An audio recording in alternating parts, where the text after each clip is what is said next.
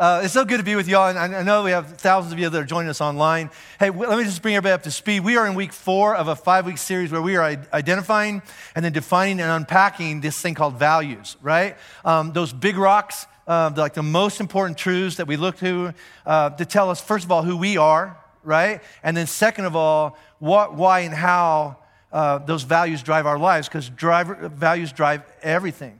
Hopefully personally and individually, and also as a church called Flatirons, we're looking at them on 2 different levels. Who are we and why are we here? What's our mission and our purpose? And I don't have time to go back and review the last 3 weeks. So I would like to just summarize in a few quick truths and ideas what we've covered over the last month. According to the Bible, which is our authority, all right, we exist, our mission, according to what Jesus has demonstrated and then passed on to us, and this applies both individually and as a church, we exist to bring what Jesus says he wants to bring and what he says is available and is possible to the world. He calls that abundant life. We exist to bring Jesus' abundant life to the world. Our message goes like this, is that nobody is too far gone. It's not too late for anybody. Nobody is too broken or too sinful to be beyond God's love and the grace and mercy and forgiveness that he is available if you'll just put a little bit of trust and faith in Jesus. Our message to the world is God hasn't given up on you and neither will we. Right? And the best way for that journey of changing any part of our life that needs to be changed is by getting to know who Jesus is, right? I want to know you more.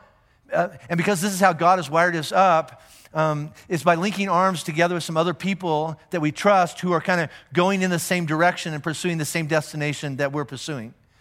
So if you boil everything I've talked about and taught about over the last 3 weeks in here, it boils down to this. This church as a unit, but then also each one of us individually, we exist to join God in what he wants to do in this world. We exist to join God in what he wants to do and bring in this world. To put it in kind of statements, and I don't know if people in their living rooms take pictures of the TV. I don't know. Feel free to. But anyway, we exist to serve Jesus. That's why we draw breath, all right? And then we exist to serve lost and broken people who don't know what Jesus is actually offering, but he wants them to. Now hold on to that, okay? Because it's going to come up over and over. Now, most of that, all right, for most people, all right, sounds like a worthy mission. That sounds a positive message, right? And even if it feels a little bit risky and intimidating about pursuing that mission in community, linking arms with other people, all right, if that were possible in your life, you go, I would like that, to do that with some other people. It sounds inviting. Here's where it falls apart for a lot of people. And by a lot of people, here's what I mean. I mean church people. Okay, so most of what I'm going to say today, I know we have people from the entire gamut of belief system that are listening right now, but most of what I'm going to say today, I want to talk directly to church people, and everybody else is welcome to listen in. All right, not many people would argue that we shouldn't take what Jesus says is true and better to people that don't know it yet. Most people would say, yeah, that sounds reasonable. All right, most people would say. Most, not all, but most people would say, yeah, I believe that we are saved by grace through faith and not what we do or don't do, all right? Most people can get on board with that. Not many would argue that it would probably be best to try to follow Jesus, linking up with some other people that are trying to follow Jesus, rather than try to do it on our own, okay? Most people would say, yeah, that actually makes sense. But when it comes to how we ought to do any of that, the church has been at war with itself since the beginning of time, since the first church in Jerusalem, all right? I'm not talking about what we're offering. I'm talking about all the opinions of church people about how we ought to be offering it. Let me put it in church language, all right? The argument is not about theology, belief in God, or content, all right? Which the Bible has much to say about. You can't argue with that. The argument is all about methodology of how church is supposed to look like, which, write this down, the Bible says almost nothing about. It doesn't. Now hold on, all right, because I'm going to take 2 timeouts here. Before some Christian shoots off some angry email, and you know who you are, right, and it gives me a whole bunch of Bible verses about, in this verse, it says that they listened to the teacher teach what Jesus taught, all right? I agree with that. In this verse, it says that they prayed. I know. In this church, they said that they practiced the Lord's Supper. In this verse, it says that they met house to house. And it'd be really hard to find these verses. There's a couple verses in there where they actually sang songs. It wasn't very common, all right? But you can find some, all right? But all those examples are there. But aside from the most central thing, like the reason that the church came together, and that was to hear and be taught and encouraged and instructed about what Jesus said was actually true and possible, There is no verse that you can find in the Bible you can point to and go, and this verse right here says, this is how or where a church service ought to be done. This is what it should look like. This is what it should contain. Which is why, I'm just be real honest with you, I'm not going to throw a bunch of new Bible verses at you today, all right? And instead, what I'm going to do is I'm going to apply everything we've covered over the last 3 weeks to see what it might look like if we applied the verses we've already studied. Today is not Bible light. Don't walk another way. We didn't use much scripture. Yeah, I did, all right? It's Bible applied.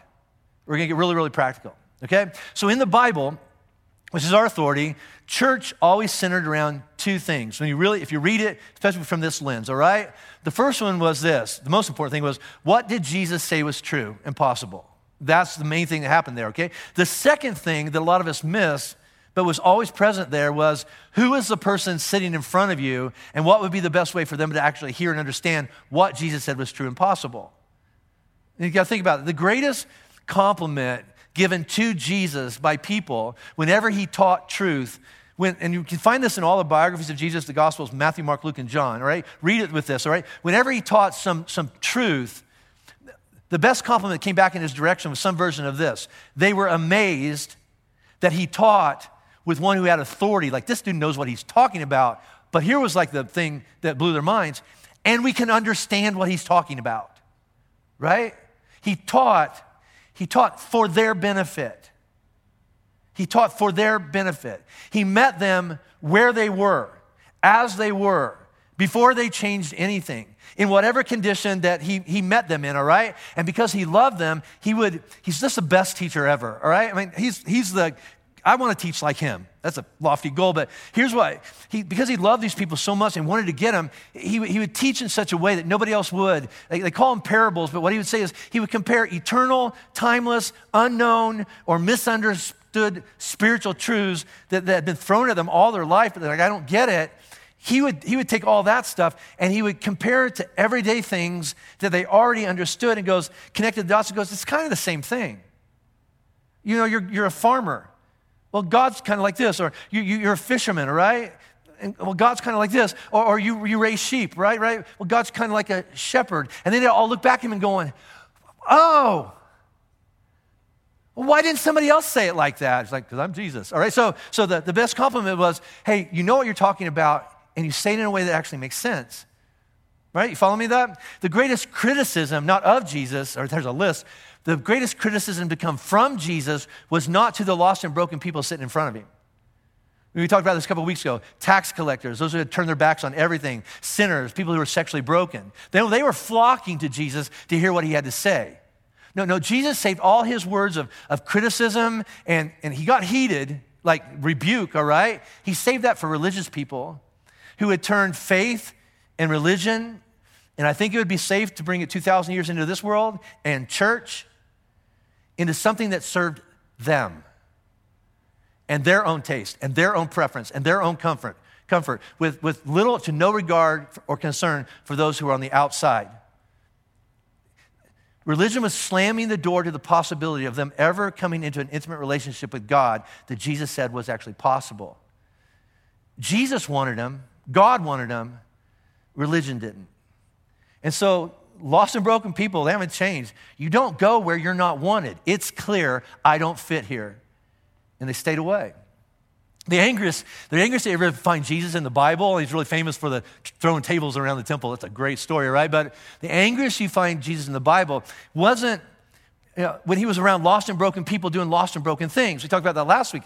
Lost and broken people do lost and broken things. That's all they know. It makes sense. No, he called them his friends. He actually wanted to spend more time with them, get closer to them, and have them get closer to him. Now, the angriest that you ever see Jesus is towards people who claim to be close to God, like the religious people, and occasionally his own followers, the disciples. I mean, whenever they intentionally or unintentionally got between Jesus and the people that needed him most, Jesus went off, raised his voice, threw furniture around, all right? Jesus was clear. All of this, and he pointed to a temple, and I think he was here right now. He said, all of this, all right, the reason that God sent me, the reason I'm here right now, and the reason I'm starting my church, because it's my church, and that would include Flatirons. The reason I'm starting Flatirons is to seek and save the lost. And to do that, we're going to do anything that needs to be done for lost and broken people to come close to me. And anything that gets in the way from that, I'm throwing it out. It has to go. I have a new favorite saying. It won't make sense, but I like it. The saying is this: does it get us to Japan?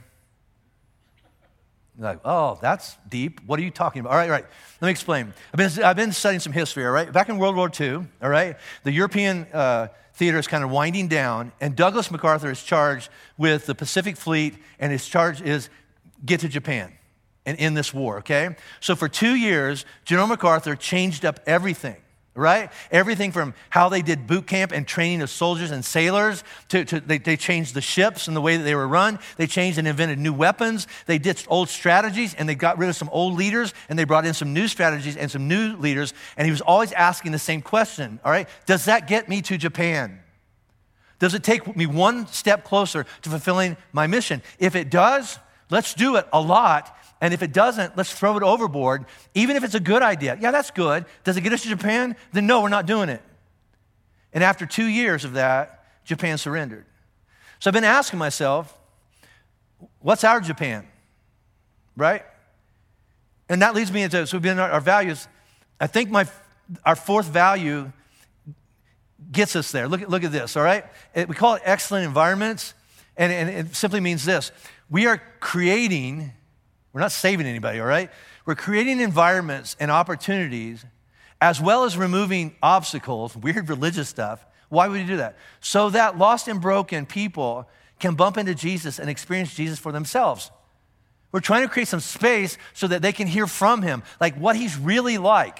Not what they learned about him when they were a kid or got shoved down their throat. I want to spend some time with him. I want to know what he's really like. What did he say was true about God, about me, about what's possible? If they were to take just one step of faith towards Jesus, that's our Japan.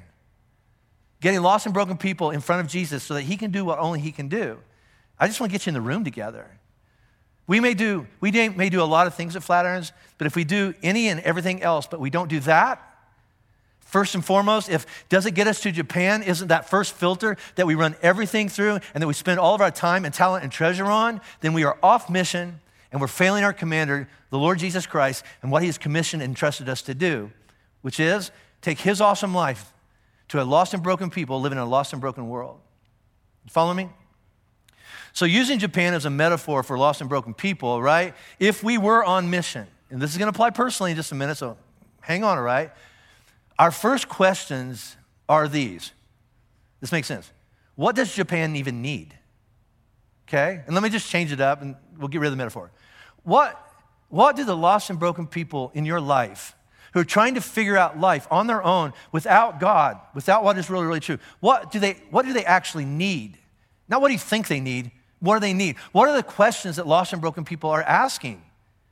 Rather than what we're trying to impose on them. What's the language that lost and broken people understand? And do we speak that language? Or are we just expecting them to learn our church language, right? You ever been to a party and everybody's speaking another language? I've traveled overseas. I'm the only person, I'm just going, I don't fit here. It's very obvious. And nobody's making any attempt to come my direction. Do we want to get to Japan? Do we want to get to lost and broken people because we want to invade it and conquer it and destroy it? We want to show them that we're right and they're wrong, we're good and they're bad. Is the purpose of taking the awesome life of Christ to people to win an argument? Because it seems like Christians are really like, I'll talk you down until you believe in Jesus. Nobody's come to Jesus because they lost a fight. Or maybe, do we want to take something beautiful to the world? Something awesome that someone else, someplace in our life, brought to us. We want them to know Jesus because we know Jesus, and we love them because Jesus loves us and loves them. They just don't know it yet. We got it. I love you. I want you to have it too. Now again, time out, Christians, all right? For any Christian emails, and you say, okay, yeah, but what about us? What about my needs and my favorite songs and what I want church to be? Listen, that's fair. That's fair. I don't mean to belittle that much. But I'm talking to Christians. What you need and what you want, it's important. And you're going to get your needs met. But the reason that any general, MacArthur or our king named Jesus, called together and launched, and I'm going to call it what it is, an army, wasn't so that we'd all like stay on base and huddle in the barracks making sure that everybody feels good. Everybody has everything they want, everything they need. Everybody feel good?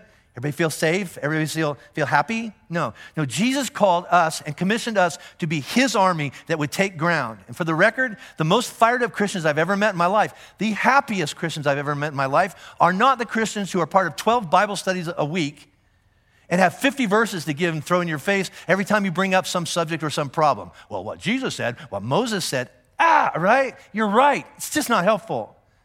The happiest, most contented, on-fire Christians I've ever met in my life is the Christian that's out there in the world, up to his neck, in a battle, praying for and fighting to see somebody that he or she loves come to know Jesus that they have bumped into, and now they know, if I can just get you in a room with Jesus, you'll be saved. See, this is how Jesus described his church to Peter. Over the last month in here, we've been tracking the journey of this guy named Peter from I don't know who I am to becoming this person that we're going to find right here. So we kind of picked this up on the day that Jesus and Peter are walking down the road. They're having a conversation about all the rumors about Jesus. They're circulating out there. And finally, it kind of clicks in Peter's head, and Jesus asks him this question. He says, what about you, Peter? Well, who do you say I am? And Simon Peter answered, I know this. You're the Messiah. You're the one that can connect me back to God. You're the one that came from God to do what nobody else could do, all right? You're the Messiah. You're the Son of the living God. Jesus replied, blessed are you, Simon, son of Jonah, for this was not revealed to you by flesh and blood. You didn't just figure this out. I mean, something supernatural is going on in your heart, right? But this was revealed to you, not by flesh and blood, but by my Father in heaven. And I tell you, that you are Peter, and on this rock, and he's not talking about Peter, he's talking about the statement that Peter just made, right? That you're the Christ, the Son of God. I'm going to build my church on that truth, and the gates of hell will not, Hades, death, hell, right, will not overcome it. Jesus is saying, I'm going to build my church, pronoun, my church, and I'm going to lead it, and I'm going to march right up to the gates of hell, and I'm going to kick them in, and I'm going to take back what sin and death have stolen. I want it back. And that's aggressive. That's not kumbaya, my Lord. This is aggressive. Let's go out. That's active. That's move out and invade and take new or take back lost territory in people's lives. That's where going to Japan. So how do we know if we're doing that? Well, if MacArthur's filter was about everything was, does it get us to Japan? I was trying to figure out how I could articulate what's our filter. Individually and then as a church called Flatirons. And I came up with two statements I think get us there, right? Number one is whatever we do is for his glory, followed by and for their benefit. For his glory, for their benefit, right? Let's just say that together. All over the world, join in, but this room, join in with me. 1, 2, 3. For his glory, for their benefit. Let me explain it, okay?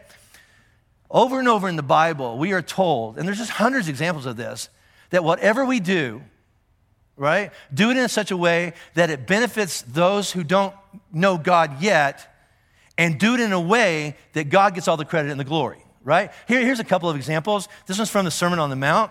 Jesus just said, you don't hide a light under a bowl and all this kind of stuff. He says, in the same way, let your light shine before others. Others, what others are we talking about?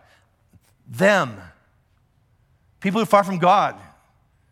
People who are going, I'm trying to find a light. Let your light shine before them, others, that they may see your good deeds, and there it is, glorify, not you, glorify your Father in heaven. Do this for others, and the result is you glorify your Father in heaven. You live your life in such a way that people far from God will see what you're doing and not say you're awesome, but they'll be attracted to God that you're reflecting, right? This is how Paul writes it. He says this, and I'll tell you what comes before this in a minute, but he says all of this, and this is this, okay?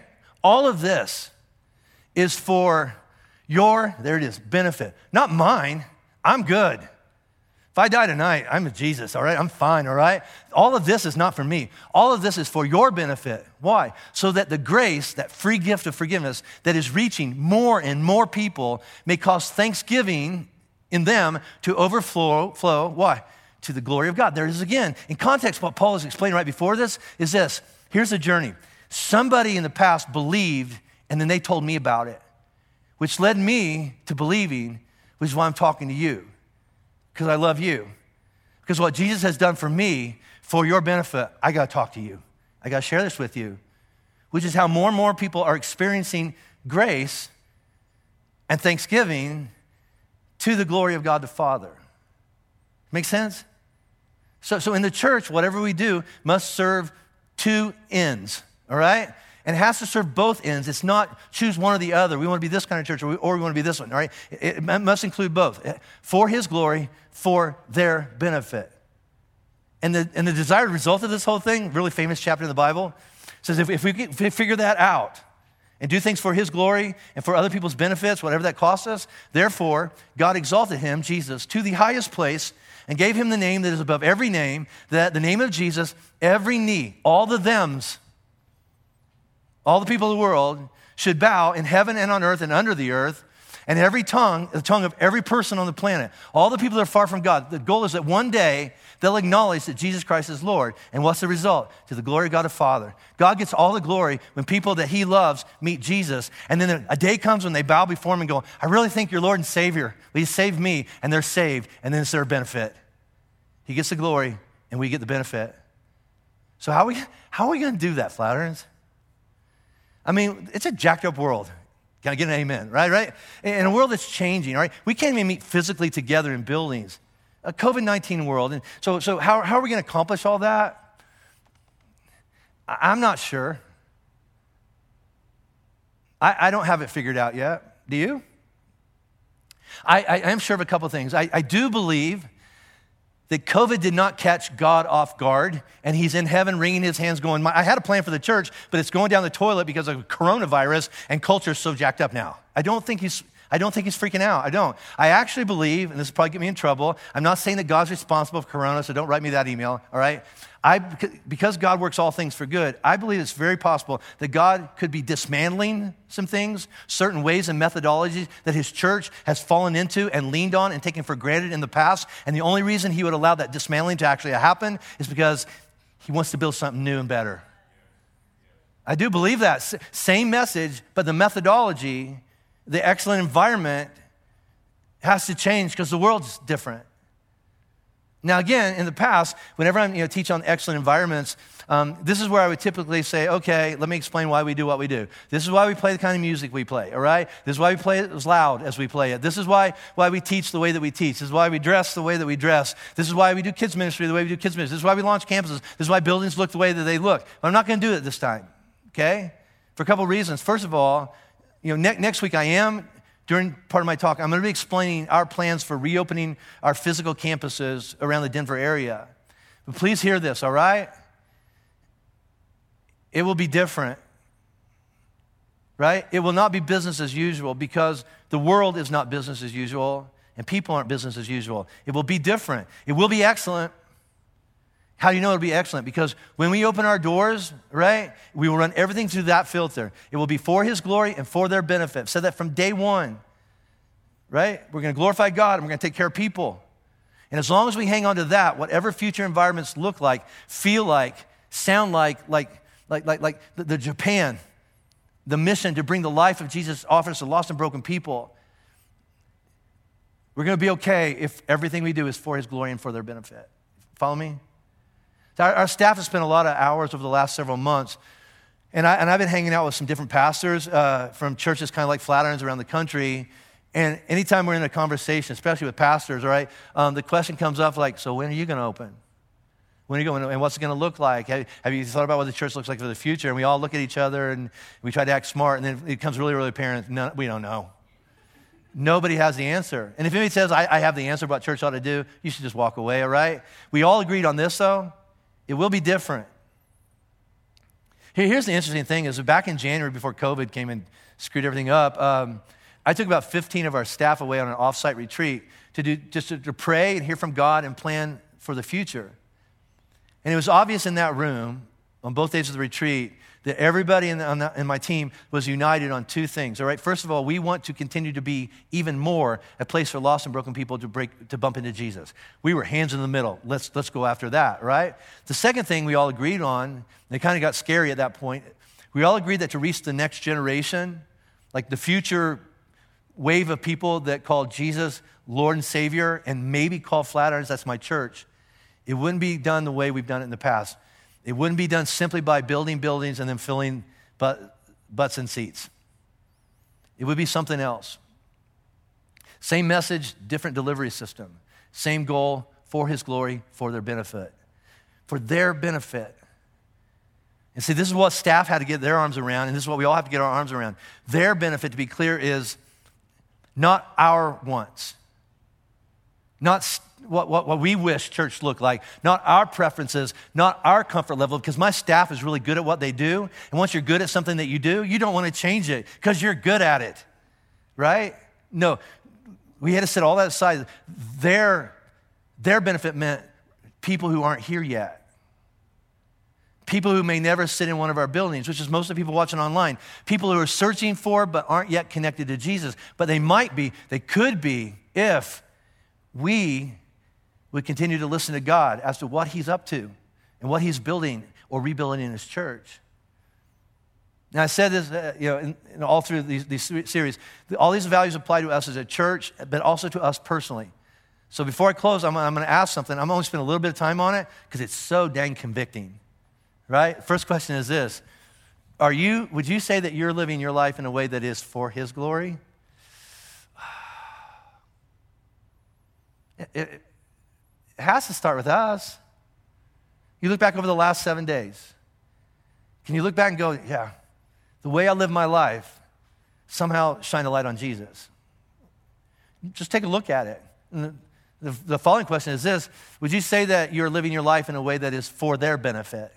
Every mom in the room is going, that's all I do, right? I'm saying somebody that God loves and they're in front of you. Have we, and I have to look in the mirror for myself, so I'm not pointing fingers. Did I do anything that went out of my way that might benefit them? Let's get off that. Way too convicting. All right, so let me close with this. I don't know much. I know a couple things for sure. The first one is this. If we continue to seek and listen to God, he will show us the way. He will show us what he wants for each of us personally and what he wants for his church to look like in the future to reach lost and broken people that he loves and that he wants back. I think the key is we have to listen well to God. The second thing is this, is that I need everyone who calls Flatirons like, that's my church. And there's an ask is coming, just so you know, right? I need you to either step in for the first time or step in deeper in a few areas of what we need. The first one is we need to step it up in prayer. We all pray for meal, pray for, whatever, pray when stuff bad, right? I'm going to be selfish on this one. I need you to pray for me. I need you to pray for my team, for my leaders, for my staff, right? Well, what are you praying? Well, first of all, that we would continue to hear from God even more, that we're doing the wisest decisions that we can, but we need to make even wiser decisions and never turn away from the mission that Jesus has sent us on. I'm going to even be more bold. I'm going to ask you, would you pray protection for me and my staff? What do you mean? For their health? For their families? Right? Because I believe, and I've already seen it and I've experienced, all right? And if you see staff in the room, they're probably nodding their heads, all right? But when you take a stand and go, I'm going to kick in the gates of hell, you get attacked, right? You've experienced it on your own, right? You get in your physical and your emotional life, in your marriage, in your family. It's already happening. I've seen it. Please pray for the leaders of your church. We pray for you all the time. So let's step it up in prayer. We need to step it up in leveraging our time and our talents, all right? And when you see the word time, and you're like, I don't have time. Nobody has time, all right? I've seen some of you look at your watch going, wrap it up, buddy. I got dinner, right? Or so whatever, all right? Listen, I get it. Even when jobs, or schools or sports get all shut down, there's never enough time. But you do have some time, and you have some ability. And I think it's really, really important that at this crucial kind of crux in the road, that we prioritize our time and our talent different. Meaning this, we need to be in God's word more. We talked about that on week 1. God does something in our lives and our hearts when we're reading the stories of Jesus that we go, it makes sense, all right? We need to read it. You know what? Really, groups are launching right now, locally, but online around the world. Get in a group. Why? For your benefit, and you have something to offer somebody else for their benefit. I want to talk to parents that you would continue to get our online kids curriculum. It's Awesome. You can't meet in our kids' ministry buildings anywhere, but you still have to spiritually lead your children, and we'll resource you all that we can. We need to step up in a lot of areas. Maybe God's telling you your own right now. You know, back at the beginning of COVID, I'm gonna watch all these heads nod, right, around the world, right? I had all these great plans now that I have all this margin in my life. Right? I was gonna learn guitar. I was gonna learn Spanish. All right? And I even have bagpipes. I've talked about this before. I was finally gonna break them out. All right? And you know what? I haven't done any of it. I told myself several times over the last 7-8 months, yeah, I'm gonna get to that, and I haven't. And I think that is like this, right? If we want to be better followers of God and hear God's direction better in our lives in the future, we have to carve out time. We have to change the way we spend time. Here's the last one that we all need to kind of step up in, and that is leveraging whatever treasure we have. And I'm not going to spend a bunch of time on this, but I'm just going to be honest with you. We all know how the world works. And Flatirons is no different. Like all organizations, Flatirons and the place you work and your home doesn't run on magic Jesus fairy dust, right? It takes money, utility bills, payroll, insurance, all right? What I'm doing right now, all right, with all these cameras, lights, it's being pumped out across the world. Guess what? Not free. It's not, it all costs money. We've talked to some of our vendors, and none of them will accept prayer as payment. Rather than pay the light bill, can I pray for you? No, all right? Now, listen, when I talk about money, I'm not up here whining like some other pastors do. The sky is falling. We're in a financial crisis. I'm going to be honest with you. No, we're not. I mean, giving's down, but everything's down. It just absolutely makes sense, all right? It's not down so much that we can't adjust, all right? When I say we need to step into our giving, I'm not saying let's rescue the place. I'm talking about this. What if we begin to, as we can, give more so that we can do new things in new ways to reach lost and broken people that nobody's even thought about yet? That gets my heart beating different, all right? I want God, I pray this prayer regularly now. I want God to use Flatirons to figure that out. And if we can figure some of it out, we could serve the whole kingdom across the world. We're still doing great ministry. We're supporting all of our local and international partners, and we're spending a tremendous amount of energy and time trying to hear from God and pray, pay attention to culture so that we actually know what an excellent environment looks like moving forward. And all that takes money. And where does that money come from? People who understand who have benefited from what God has done in their own lives through Flatirons, and they want to glorify God by seeing the same benefit for others. So without apology, I've raised money for a lot of organizations locally. I've raised money for cancer, for pro-life. I've raised money for all these things, you know. I think the local church is the most important thing. So without apology, I'm going to ask you to increase giving your gift if you can do that, right? But time out. I don't want to talk to these people. I want to talk to people that are listening online around the world. And the truth is, just because of geography, you will probably never sit in an official Flatirons building, but you would still say this is your church. Would you consider beginning to commit to regularly give online? How much? I don't know. It's between you and God. You got to work that out. How about this? According to the value and the benefit of what God is doing in your life through Flatirons. And just partner with us so that even more people can reap the same benefit. And yeah, I don't know how this looks on your TV. There's a button. I'm hoping they'll put a button there. All right? Or you can get on our app and you go, hey, I want to start giving. It's really, really, really simple. And you need that in just a minute, okay? I'm done with that. Take a breath. I want to go to Japan. Let me say it better. I want us to go to Japan. I want to go with you. Right? Do you want to go?